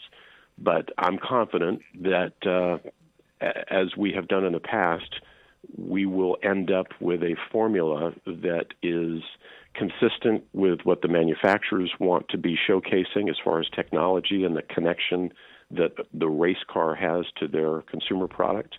And we'll also end up with a product that's extremely exciting for fans. If you like what you see with the DPI, you'll like the next generation that much more. And I appreciate that, and I'm not trying to dig into something you don't want to say here, Scott, but one thing that struck me, actually, when I was sitting on the plane coming back from Chicago at the weekend, the current LMP2 regulations and homologation finish in 2020. Does that give you guys a problem in planning for DPI 2.0, which comes in just after that, in terms of, do you lock in the current LMP2 suppliers and chassis, or have you already had to start thinking about what might happen with the new 2020 LMP2s, which, of course, as you rightly say, that's not in your gift. That's an ACO homologation and not yours. It's a very good question. It's a topic of active discussion. We don't see any red flags in that area in terms of the ability to continue with the model, with the format as it is now, the four constructors, the homologated chassis that exists today. It doesn't mean that there couldn't be some subtle modification to it. It's an active conversation between IMSA and the ACO, respecting the homologation that's in place now, but also recognizing that we have a situation that we believe falls into the category of don't fix it if it's not broken. and that's there's a focus there on not only the competitive aspect of it, but the economics of it as well, the sustainability of this platform. I don't think anybody would look at today's DPI and say it's antiquated, it's past its use-by date, it's time for a refresh. We're not hearing that, and we don't see that as part of the process here. We're focused on making sure that the next generation is consistent with manufacturer needs and I would say even demands in some cases. But I don't see a problem on the horizon as far as the ability to utilize the LMP2 as we know it today. Because presumably, Scott, whatever regulations DPI 2.0 looks like, they can't be that far away now with the lead times that we're talking about with manufacturers. So you've kind of got to make some fairly fundamental decisions long before perhaps the ACO will even announce the new set of tenders for that new LMP2 chassis. Yeah, we have a timeline. Simon and his team have put together a very comprehensive schedule, and keeping in mind that we are committed to having a full field of fully sorted, tested, reliable, competitive next-generation prototypes on the grid January 2022. Yeah. So the Rolex 24 at Daytona, January 2022, is when this next-generation car begins racing in anger. When you work backward from that date, you're exactly right. It's not a 911 hair on fire urgency situation, but there's no time to sit back and speculate either. It's time to get on with it, which is exactly what Simon and his team have done. They've assembled a group of third-party expert consultants in the areas that we recognize we don't have the necessary expertise. So we've got aerodynamic experts, we've got packaging experts, we've got some structural safety advisors, consultants that are working with us to make sure that the vision and the practical application line up, that it's a match. And so far, again, no red flags in that process, which is encouraging. So when you talk about packaging a hybrid power system into an existing platform, the LMP2 cars as we know them today, the DPI example, so far so good. And as always, when you have something this complex and with as many interested parties as we have, because there are many in terms of manufacturers, and then you have the constructor partners as well, there's a lot of moving parts. But I'm proud of the work that Simon and his team have done. I attended the meeting last Thursday. There was a lot of good dialogue, a lot of good feedback. I would describe it more as a steering committee than a technical working group at this point. We're steering the process with the help of others.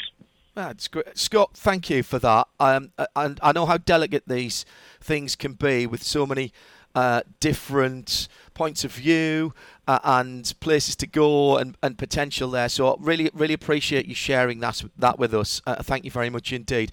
Let's look forward to the next race for the WeatherTech Sports Car Championship. That's our yearly trip to Belle Isle at Detroit. They share with IndyCar. Not all of our classes there, of course, because the GTLM cars become GTEs and go to the Le Mans 24 hours. This is an event that has grown and grown, and the IMSA part of it has grown and grown as well. And we've had some great races down through the years at Detroit. We are always looking forward to getting back to Detroit. The Penske organization is the promoter of record there. Michael Montry is the president and the general manager of that event and does an outstanding job. We've got a group of our communication staff along with a couple of drivers that have been in market this week doing advanced promotion work. This one's going to be unique in that this is the debut of what is could be described, I guess, as the first time we'll have Sprint Cup only GTD. Yes. In that this race is not a required event to win the WeatherTech Championship in the GTD category, that was a conscious decision we made to potentially reduce the budget for our GTD competitors. The good news is almost all of them have opted to enter Detroit, including a couple of incremental entries that are only pursuing the WeatherTech Sprint Cup Championship. So looks like a 24, 25 car grid. Wow. With 11 prototypes in the combination of DPI and LMP2, and then the rest being the GTD entries. So for that circuit, in that venue, 24 cars is a very good number. And as you've said, the racing there never disappoints, and I'm confident this year won't be an exception. Scott, thank you very much for your time, and particularly thank you for the explanation on DPI and what's going on. Always a lot of rumour and speculation, of course, going around that, and it's always good to have you set the record straight and tell us what you can, which is brilliant. We'll see you at Detroit, and then come and see us at Le Mans as well, won't you? Looking forward to it very much. Yeah, it's Detroit will be here soon, and then for sure Le Mans. It's this will be my 20th in a row, so it's kind of a rite of passage for me. I know I can't compare to many others who probably say they've been there 50 in a row, but it'll be 20 for me, and I'm looking forward to it. I think you get a special pin for that, Scott, in the shape of a shape of a ham and cheese baguette. I think that's what you get for that one. Yeah, you've got to keep working on it for the historical Grand Marnier crepe pin that is unfortunately no longer available. No, love it. Thanks, Scott. Scott Atherton joining us on the telephone from Daytona. Thanks again, Scott. Thank you, John. Take care. Brilliant stuff. I need one of those historical crepe pins when we get to 30. Have I done 30 now? I think I might have. Thank you for your comments on at Specutainment. Very interesting. We'll have a little bit of a chat about some of those in a moment. Shea Adam was listening to that. She joins us live now from Fort Lauderdale, listening to Scott Atherton on the telephone there. Pick up something straight away that he mentioned about Detroit. First standalone event for GT Daytona and the Sprint Cup. Entry list isn't out for that yet, but he's given us a strong hint there that there's going to be a lot of competitors.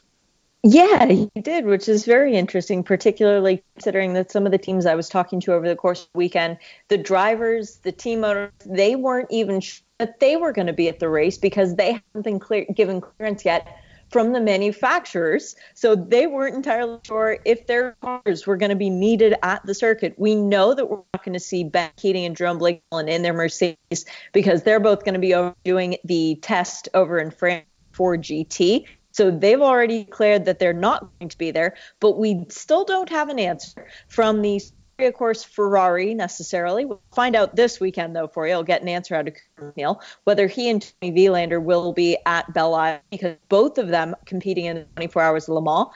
Patrick Long and Patrick Lucy sharing the Park Place Porsche. They didn't know if they were going up to Detroit. It sounds like the Acuras are going to be at Detroit, even though there's nothing official from the Meyershank Racing team as of right now. But given how strongly they kicked out the Sprint Cup competition, you would expect to see those two cars back on the street course. And given how strong they were last year, it would be a big shame if they weren't. Yes, absolutely agree. It is a straight track. In some ways, not a typical straight track in Detroit, because the layout is, parts of the layout at least, whilst they sort of look like a straight track, they're actually quite fast and flowing. It's not just sprint corner, sprint corner, sprint corner, and on not all 90-degree corners either. I do like the layout there. I actually think it promotes pretty good racing there, Shea, to be honest. Oh, it really does. Just look back at what we've seen over the last couple of years. You can put your car on pole and keep it there for the entirety of the race, or you can put your car on pole and then before you know it, be lost back in the pack, because passing is possible at Belle Isle. It's a great circuit when we get up there. The only sad thing is we don't know we're going to have to play with. Yeah. And there's going to be a lot of drivers who are getting ready for Le Mans at the same time. So we're going to have quite a few drivers, not as many as last year, I don't think, looking to do the Detroit double. Yeah, straight on a private jet or even commercial and try to get there to do some laps on Sunday. The other part of what Scott just said there on the telephone that was very interesting was the chat about going forward. Now, let's respect the fact that he said that, there's a lot of moving parts here. There's a lot of interested parties. An awful lot of excitement about Thierry Bouvet being there. Scott at pains, Thierry, number 2 at the ACO's Technical and Sporting Division. Scott at pains to point out there that he was there to represent the ACO effectively as the people who are guardians of LMP2, which is the donator chassis, if you will. But I thought it was interesting, that meeting on Thursday, which wasn't a secret, was getting everybody together to get that questionnaire that had been put out by IMSA about, how do you think it's gone? What would you like to see? More of, less of, etc., etc. That was basically to share with the stakeholders and other interested parties. And that's very much the IMSA way, isn't it? Yeah, very much so. And another thing that I don't know if it's been talked about yet, was sort of it was sort of something that the meeting was used for, was to share amongst the manufacturers actually on paper a step-by-step process of how balance of performance is determined by Jeff Carter, by Simon Hodgson and the entire team. And it was something that all the manufacturers have been given feedback on for many, many months now, but now it's actually on paper. It's that communal sort of, hey, we're all trying to help each other be better here. We all want better racing. So instead of going around and having private meetings where one person is talking to, say, Simon, and then somebody else goes in and says something completely contrarian, they have it all in public and they don't hide anything. Really a wonderful way to go about it. Everybody knows where everyone is, and that's part of why IMSA works so well. Yeah, don't disagree with that. I may have to listen back to what Scott said there. Scott never wastes any of his words. He was measured there. He was careful about what he said. But I do need to go back and listen to some of that. Let's go back to the weekend and what happened at Mid-Ohio. Scott rightly highlighting how well everybody worked together in race control and in track clearance and recovery. They did a fantastic job. I mean, we could have had a tenth of the racing that we actually got there, to be honest. The two big races were absolutely fantastic. It had been a bit itty and bitty. I thought the IPC, the Prototype Challenge, worked really well, and I stood outside and watched those V8 engined LMP3s going around. They sound fantastic up close. They really do. That was the sort of turning point. It started to get sensible after that. First Porsche race was a bit odd for some of the drivers, but then the Michelin Pilot Challenge. Oh my goodness, what a race that was. How about the fact that in GS we had 23 cars start and only one of them did finish? I mean, that in itself is practically unheard of. Part of the issue with running at Mid-Ohio first week of May is that it gives everybody a long time before they have to go back on the track. Yeah. It's a good thing, because if you leave it on a good note, then you're sort of simmering for a little while on a very pleasant thought. But for example, we're not going to see Michelin Pilot Challenge cars again until Watkins Glen. That's the last week of June. Same thing for the GT3 Cup Challenge, but they have a race at Montreal first week of June, so at least it's a little bit shorter break for them. But those Prototype Challenge cars that you were just talking about, John, we're not going to see them until July at Canadian Tire and Motorsport Park. And then GTLM, we're going to see them over in France, but they have until Watkins Glen to think about what happened last weekend. That is a long time to both know in the back of your mind that if you want to take a big chance, you can risk it, because that's a lot of time to fix a broken race car, but also you have to sit on the result for almost 2 months. And that's something that a lot of people in the Michelin Pilot Challenge in particular are going to be wishing that wasn't the case. I'm thinking back to particularly the only car that didn't finish in GS was our champions from 2018, the Team TGM number 46, when they threw the alternator belt. They got back out, they turned some laps, but ultimately they parked it. Yeah. And they have fewer than half the amount of points as the leaders do, the Mia McLaren Motorsport in Action, who have a 2-point advantage over BIM World after getting their worst result of the season. Go figure, leading the championship after getting 7th. But they're going to be thinking for quite some time, man, we left Mid-Ohio with not a great result, and I have to wait a long time to prove that we deserve to be the ones that everybody else is chasing. Mario Farnbacher really beating himself up in the interview that you did with him in post-race tech, Michelin post-race tech. We'll get the full version of that up. I know we were cut off in our prime, but I think that did go out actually live. But that interview with Mario was heart-rending, because he was really down from coming second and leaving with the championship lead, which is extraordinary. Yeah, I had to give him a big hug after that interview, and it still just didn't work. He felt like he was the cause of them winning that race. And as I said to him, it's moments like that that make champions, not the races you win, but the races that you don't win, and that it's something as heartbreaking as that situation was. But yeah, they have a 4-point advantage over Townsend and Frankie Montecalvo. So it is a good weekend ultimately for the MSR crew in that number 86. And by the way, speaking of MSR, if you have not yet seen the onboard video, Stina Nielsen from the start of the race, what are you doing?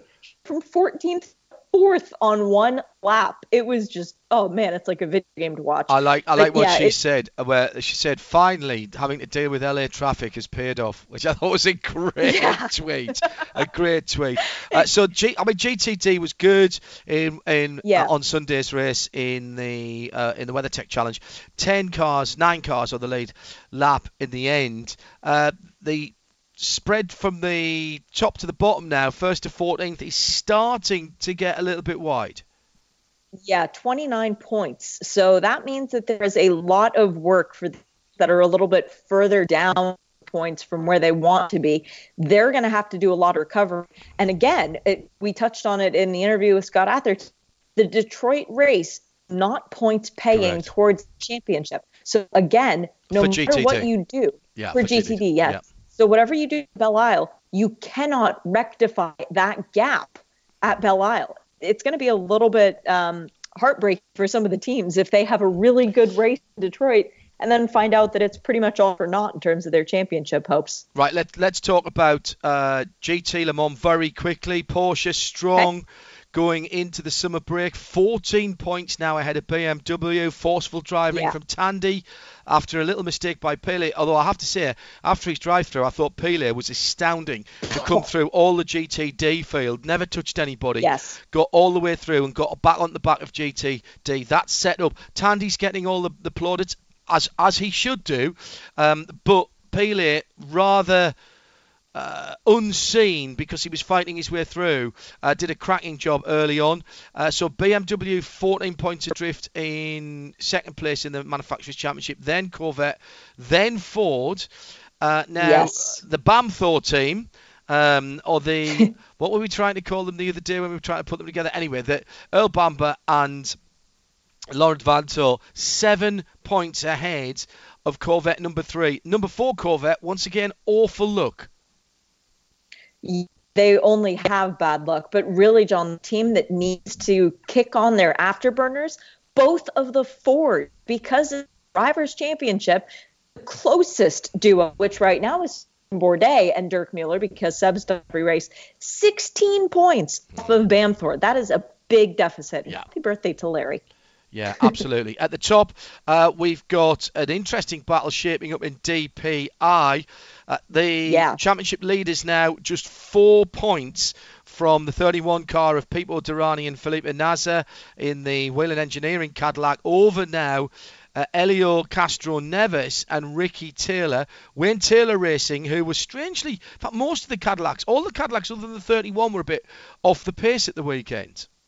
Yes, and where have we up before? Oh, it was Long Beach, except a Cadillac won there off of the pit stop. So we will see BOP swing Belle Isle. It should be more in the favor of the Cadillacs. That'll be interesting how it all plays out. But right now, Cadillac actually has a manufacturer fight on its hands. Only 4 points ahead of Acura over the weekend. So that's going to be something to keep an eye on when we do get to Detroit, where points count. The other thing to note about DPI, though, John, it's only a 20-point gap between the lead and the Mazdas in both terms the of the Mazdas. Drivers' Championship. Yeah, they're on the same they're points. They're tied on 7. Yeah. They both have 100 points and sitting in there, which is pretty decent. And you know, we can't talk about Mazda without talking about super sub Ryan Hunter-Rear, who I thought was stunning. Ollie Jarvis, brilliant. The battling through the traffic. If you haven't seen it yet, please watch the race on Sunday when it gets put up on YouTube. It was being replayed on NBCSN tonight in the States. It'll go up shortly, the full unexpurgated version. But we got good.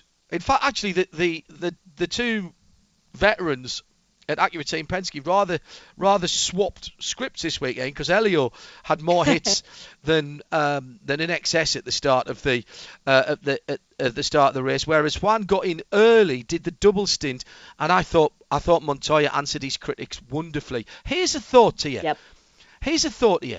Juan last year didn't look happy. A lot of people commented on it. Now, every time we talked to him, he was lovely, but he always looked a bit concerned. And I'm going to say something here that a lot of people will raise their eye. I think he's put a bit of weight back on. We see him in the hospitality, not in the hospitality, in Marion's, the canteen. I think he's eating more what he wants to eat now. I think he feels the pressure's off. I wonder if that's making him happier, and therefore his head's in a better place. I see him smiling a lot more. He's driving.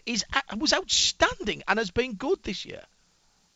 The scariest thing in the paddock for everybody is a comfortable, happy Juan Montoya, and that is exactly who showed up at the track. Yep, you're right, John. Yeah, it's amazing how things can turn around. IndyCar, and Tim might want to jump in on this as well. I do. Yes. What do you want to talk about?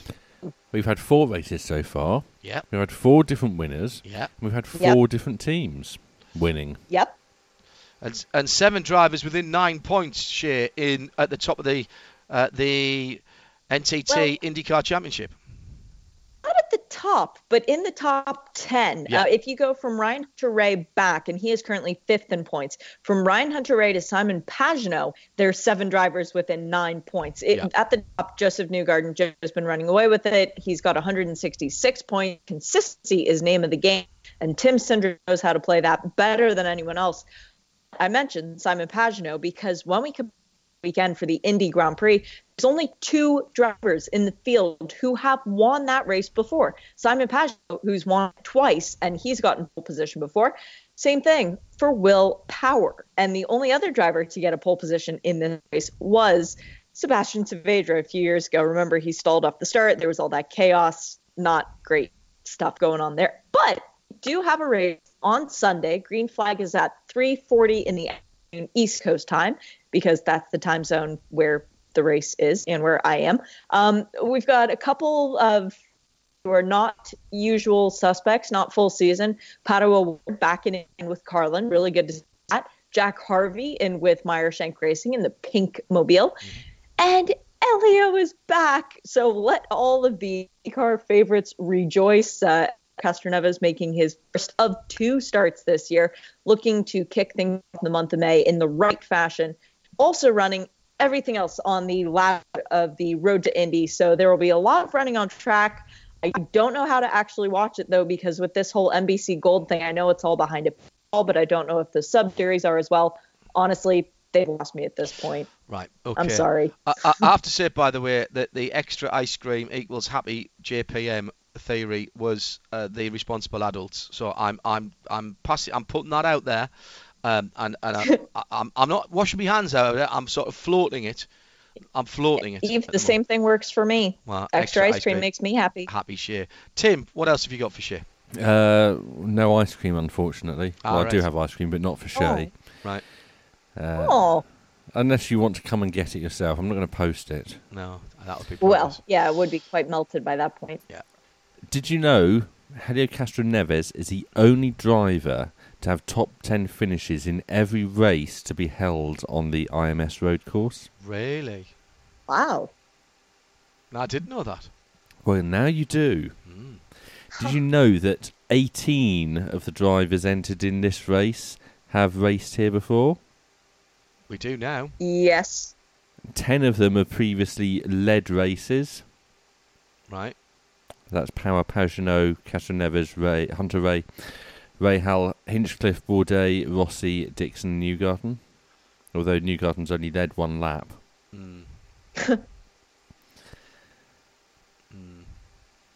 Yes. Who's going to win? Pagenaud. Pagenaud. Did you say I don't know or Pagenaud? Pagenaud. All right, my okay. preseason pick. Just draw. We've got a slightly I know spotty who's going connection. to win. Who? The pole sitter. Do you think the pole sitter almost always wins? Every of the last 4 years, this race has been won from pole. Quickly before we move on, Dave Alcott says, great interview with Mr. Atherton. Always enjoy listening to him when he's speaking. It's clear he has the utmost respect for the fans, their knowledge of the sport and their commitment to the series. Thank you to Mr. Atherton for that, and to the Midweek Motorsport team for the interview. Thanks, Dave. Always good to hear from you. At Specutainment would like to know what you think about what Scott Atherton was talking about there, particularly with DPI 2.0, which is clearly when we started talking about that at Sebring, that's caught on as well. At NASCAR on Sunday. Oh no NASCAR on Sunday. No. NASCAR on Monday, which I couldn't watch because I was in the air, and although American Airlines were looking after me rather well, and I actually did have live television. It just that it wasn't showing. Well, it wasn't on that channel. No, it wasn't on that channel. Kyle Busch says Dover is terrible. Oh man! Actually, that's not what he said. No, there were some other words which I've left out of that quote. Probably just as well. Wise decision. But apparently he's got half a chance of getting a job as a Premiership manager in Liverpool. If you saw last night. Shall we hear a bit of Kyle where he doesn't say anything naughty? All right, go on then. Sure. You pretty much know as a driver what too fast is. If you have a problem here now with the speeds we're carrying through the corners, it's going to hurt. It's really going to hurt. So, I mean, the faster you go, the harder you're going to hit the wall. There's no question there is. So, I don't know. I mean, when you're the IndyCar guys around here, they were flying around here, and they don't come here anymore because it was too fast. It was dangerous for them, right? So eventually there comes a point where it can be too fast for a stock car as well. And whether that is or not, I guess that's for people other than myself to think. But I'd much rather, appreciate racing and being able to race at a more tolerable speed than what we're going right now. What did Mark Martin have to say? Suck it up, Buttercup. Not at all. He said, I'm glad we have Kyle Busch in NASCAR. He has so much talent, he can get away with saying what he thinks. Kind of like Tony Stewart used to. I would agree. Yeah, very We good. need more people like that. And here's the interesting thing, too, that with the way that their point system works in the playoffs and all that, to make the finals to get into the championship, Kyle Busch doesn't have to run this race if he doesn't want to. He could effectively sit it out and still make the championship because he's already win to lock himself in.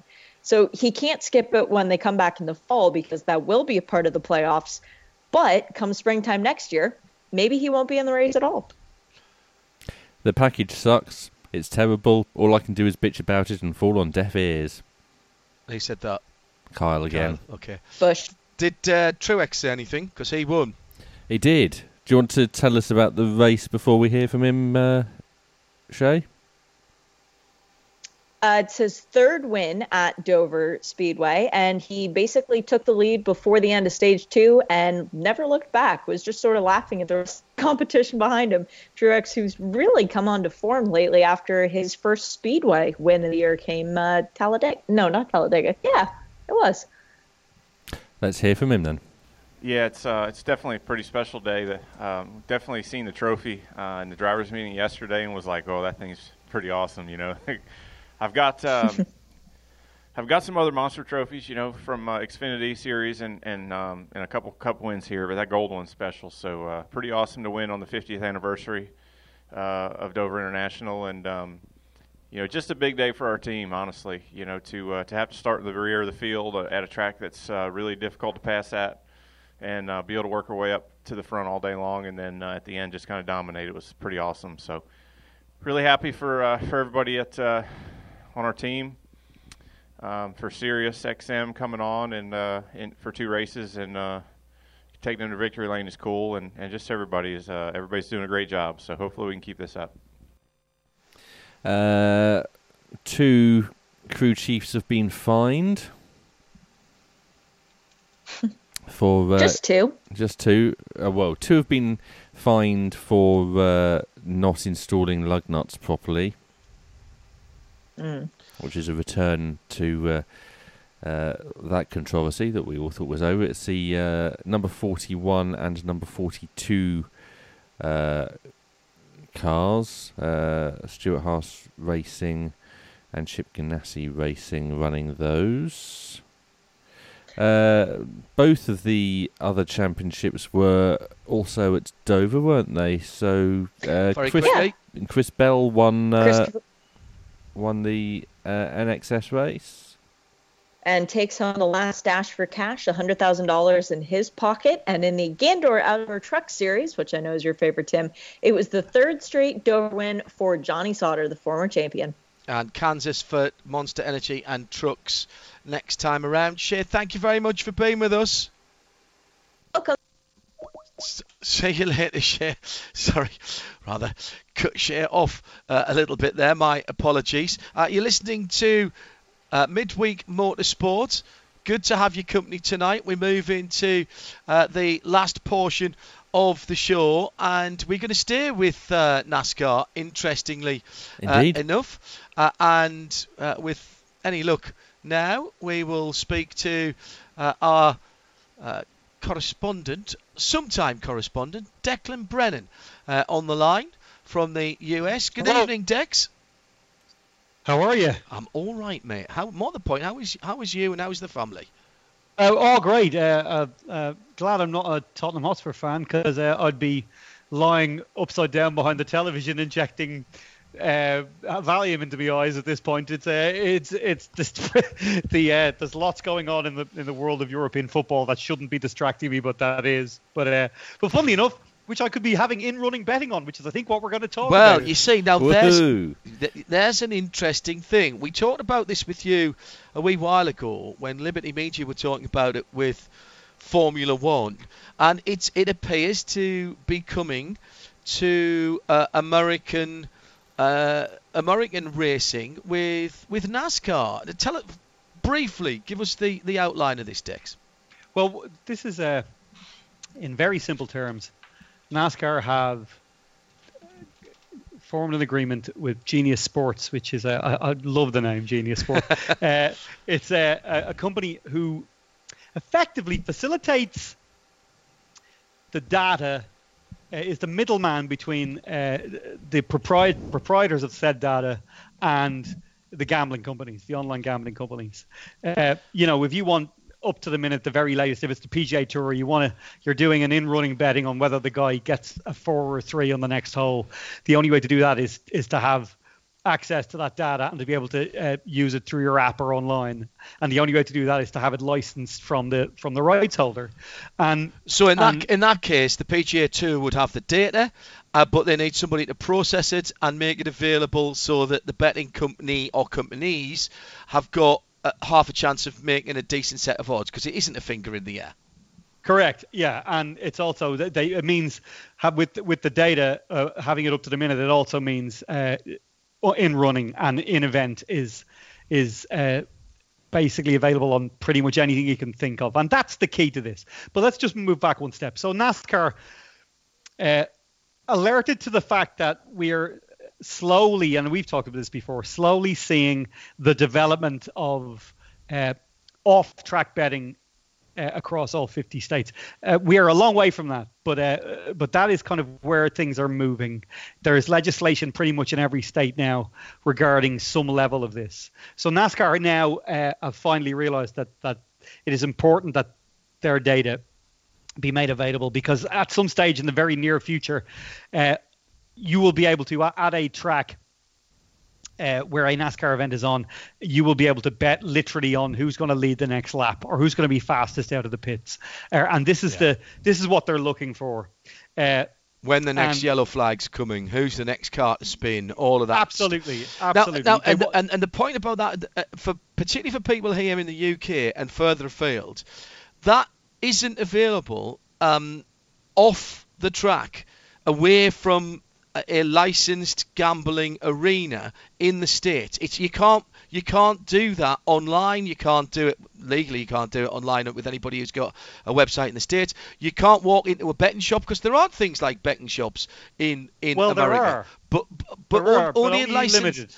Limited. And you know, that's why everybody goes to Vegas and does sports betting in Vegas, because betting's allowed there. You have to be within a licensed establishment, don't you? That's right. So it's Nevada, Delaware, New Jersey, Mississippi, Pennsylvania, and West Virginia currently. Only so that's 6, and only 3 of those are currently states where NASCAR has Sprint Cup, or beg your pardon, has Monster Energy Cup races: Las Vegas, Dover, Delaware, and Pocono, Pennsylvania. So they are clearly aware that the landscape is going to change sooner rather than later, pretty much in every state where they race, which is the important part. Funnily enough, hearings on this are happening today in New York. So Watkins Glen obviously could come into play at some stage in the near future.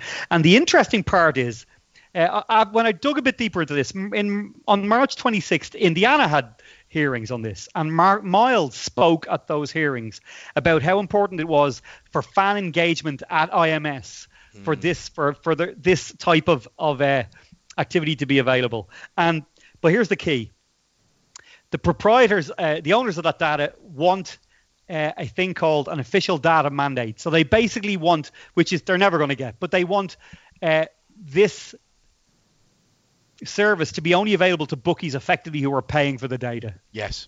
But which is ridiculous, because that is absolutely impossible, because literally a sporting event and the results of said event are public domain. Yeah. So that would be at its and of all of the places that currently have it, that currently doesn't exist. Yeah. Like Nevada has never had official data mandates, but funnily enough, that's where we're headed.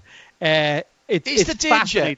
First of all, clearly there's a lot of money to be made here. We'll come to that in a moment. But is there a danger as Unagile Cash Django, which is a fantastic Twitter handle, says, so could NASCAR become like greyhound racing in the UK, where really nobody cares about the racing or the driver skill as long as they can bet on the result and get what they want, because frankly nobody gives a damn about the greyhounds, do they? I mean, that's a fact, but they also run on an oval. But it's a dirt oval. Yeah, I know. It's more like World of Outlaws. So is there a danger that this is a last throw of the dice for NASCAR, who's saying fewer people going to events, fewer people watching on television? Is this a way of just cynically bringing in more money? It's definitely a way of bringing in more money. I don't think it's cynical. I think it's logical. I think by doing this, they will take, and they will bring in a partner of their own, I'm sure. They take control. Yeah, and they'll take control, particularly at the tracks that they own and the tracks they work with. So there'll be an official betting partner who will arguably be the only person who has the official data. So I'm sure you'll be able to bet like you can now on winners and halfway loser or winners and who's on pole and that sort of thing. But if you want the real detailed stuff, the fun stuff on a lap by lap basis almost, I suspect you're only ever going to be able to do that. Oh my goodness, Tottenham have scored in 5:05 in injury time. Extraordinary. I didn't bet on that, sadly. But you will literally be able to only bet on the minutiae, the fun stuff, the dollar bets on next goal to winner, blah blah blah blah blah. Yeah. At the track, like who wins in overtime? That'll be a big one. Yes. When races go to overtime, you suddenly get out your phone. Green white checker. Before they go back to green, bang. Who do you think has this? That will almost certainly, because of the way the data will work and how it's handled and who owns it, I think would not be surprised if NASCAR go exclusive on that with a partner. You'll have to have pretty good cell coverage to be able to deliver that, though, won't you? Absolutely. Good job they don't work with Sprint anymore. Oh, did I say that out loud? Very good. So you see, and they're never going to stop the bookmakers of Nevada of Vegas and Jersey and offering odds. But what you are going to stop or block out is the guys who are doing this. Pitching it for fun, pitching it the in running. It's like it's a dollar bet here, it's a couple of bet here, and that's how they'll build this. And IMS will be the same. IMS, it will transform the revenue opportunities, I believe, at IMS for the Indy 500 as well. And I think Mark Miles understands that. That's the reason he's personally appearing in the state legislature in Indiana to lobby for it. And it's going to change. I think it's going to change racing. Yes. And Scott Atherton is probably, hopefully, if Scott Atherton is listening to this is the sort of thing that will change. 24-hour racing and endurance racing becomes a lot more fun for people if you can do the leader every hour or et cetera, et cetera. What's the next step, Dex? What should we be looking for to see how this is developing and what level it's going to take in some respects? I think you basically have to keep tabs on what's happening within the 43 other states, right, and where we are and where their legislation is going. That I'm keeping a personal eye on this, obviously, because as the commercial director of Gradient Racing, I have to constantly keep my eyes open for what are potentially the next areas of revenue and growth. And I think this is one of them. And I think we're probably 18 months or 2 years away from seeing I think I mentioned it before, seeing almost in the gambling space, seeing what happened in the .com era, where suddenly dozens of brands come in trying to create brand exposure and we've seen it before, Dix. Remember PokerStars? Even when it wasn't legal, PokerStars were on Aston Martin in the old ALMS days, and they had a free site so that they could put PokerStars. Whatever it was, educational site. It was a teaching site for poker. Yes, exactly. How you learn to play Absolutely. poker. Yes, exactly right. So there's always clever people who get round. It didn't last long. It was sort of looked at, and I realise we're getting close on time here. But the point I want to make, Dex, is that kind of sponsorship was rather looked down on, and rather people were a bit snooty about it, and it was rather seen as not very good sponsorship, nasty things to have on your car, and I wonder if with the attitudes that's happened to tobacco advertising, alcohol advertising down through the years, and with the emphasis on betting being responsible nowadays. Are we likely to see those companies on cars, or is it likely to be the back end and the actual user end where the money is made? Well, I think it's going to be both. I also think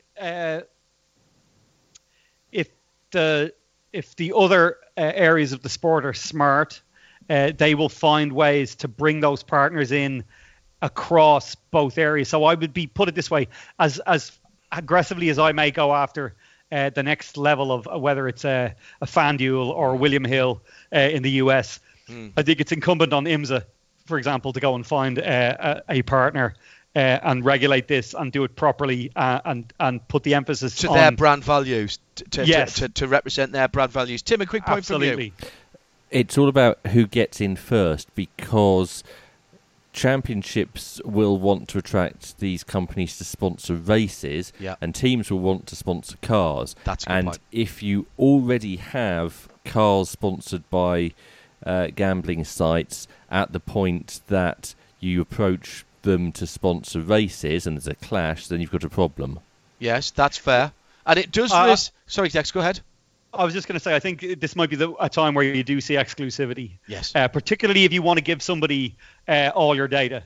If you may want to go, like as what NASCAR is doing, you may want, as we just discussed, if you're going to go and provide somebody with all of your in-running data, all your live data, you probably want to do a deal where they are an exclusive partner and they get a category exclusivity.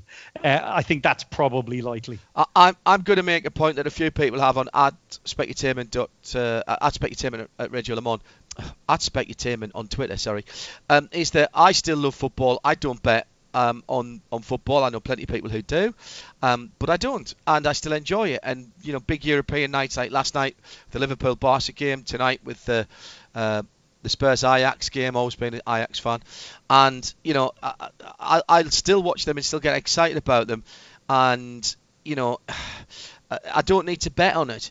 The other thing that I would say, and my love of cricket brings me to this, is I'd just kind of get worried, Dex, about race fixing in the same way as you have match fixing.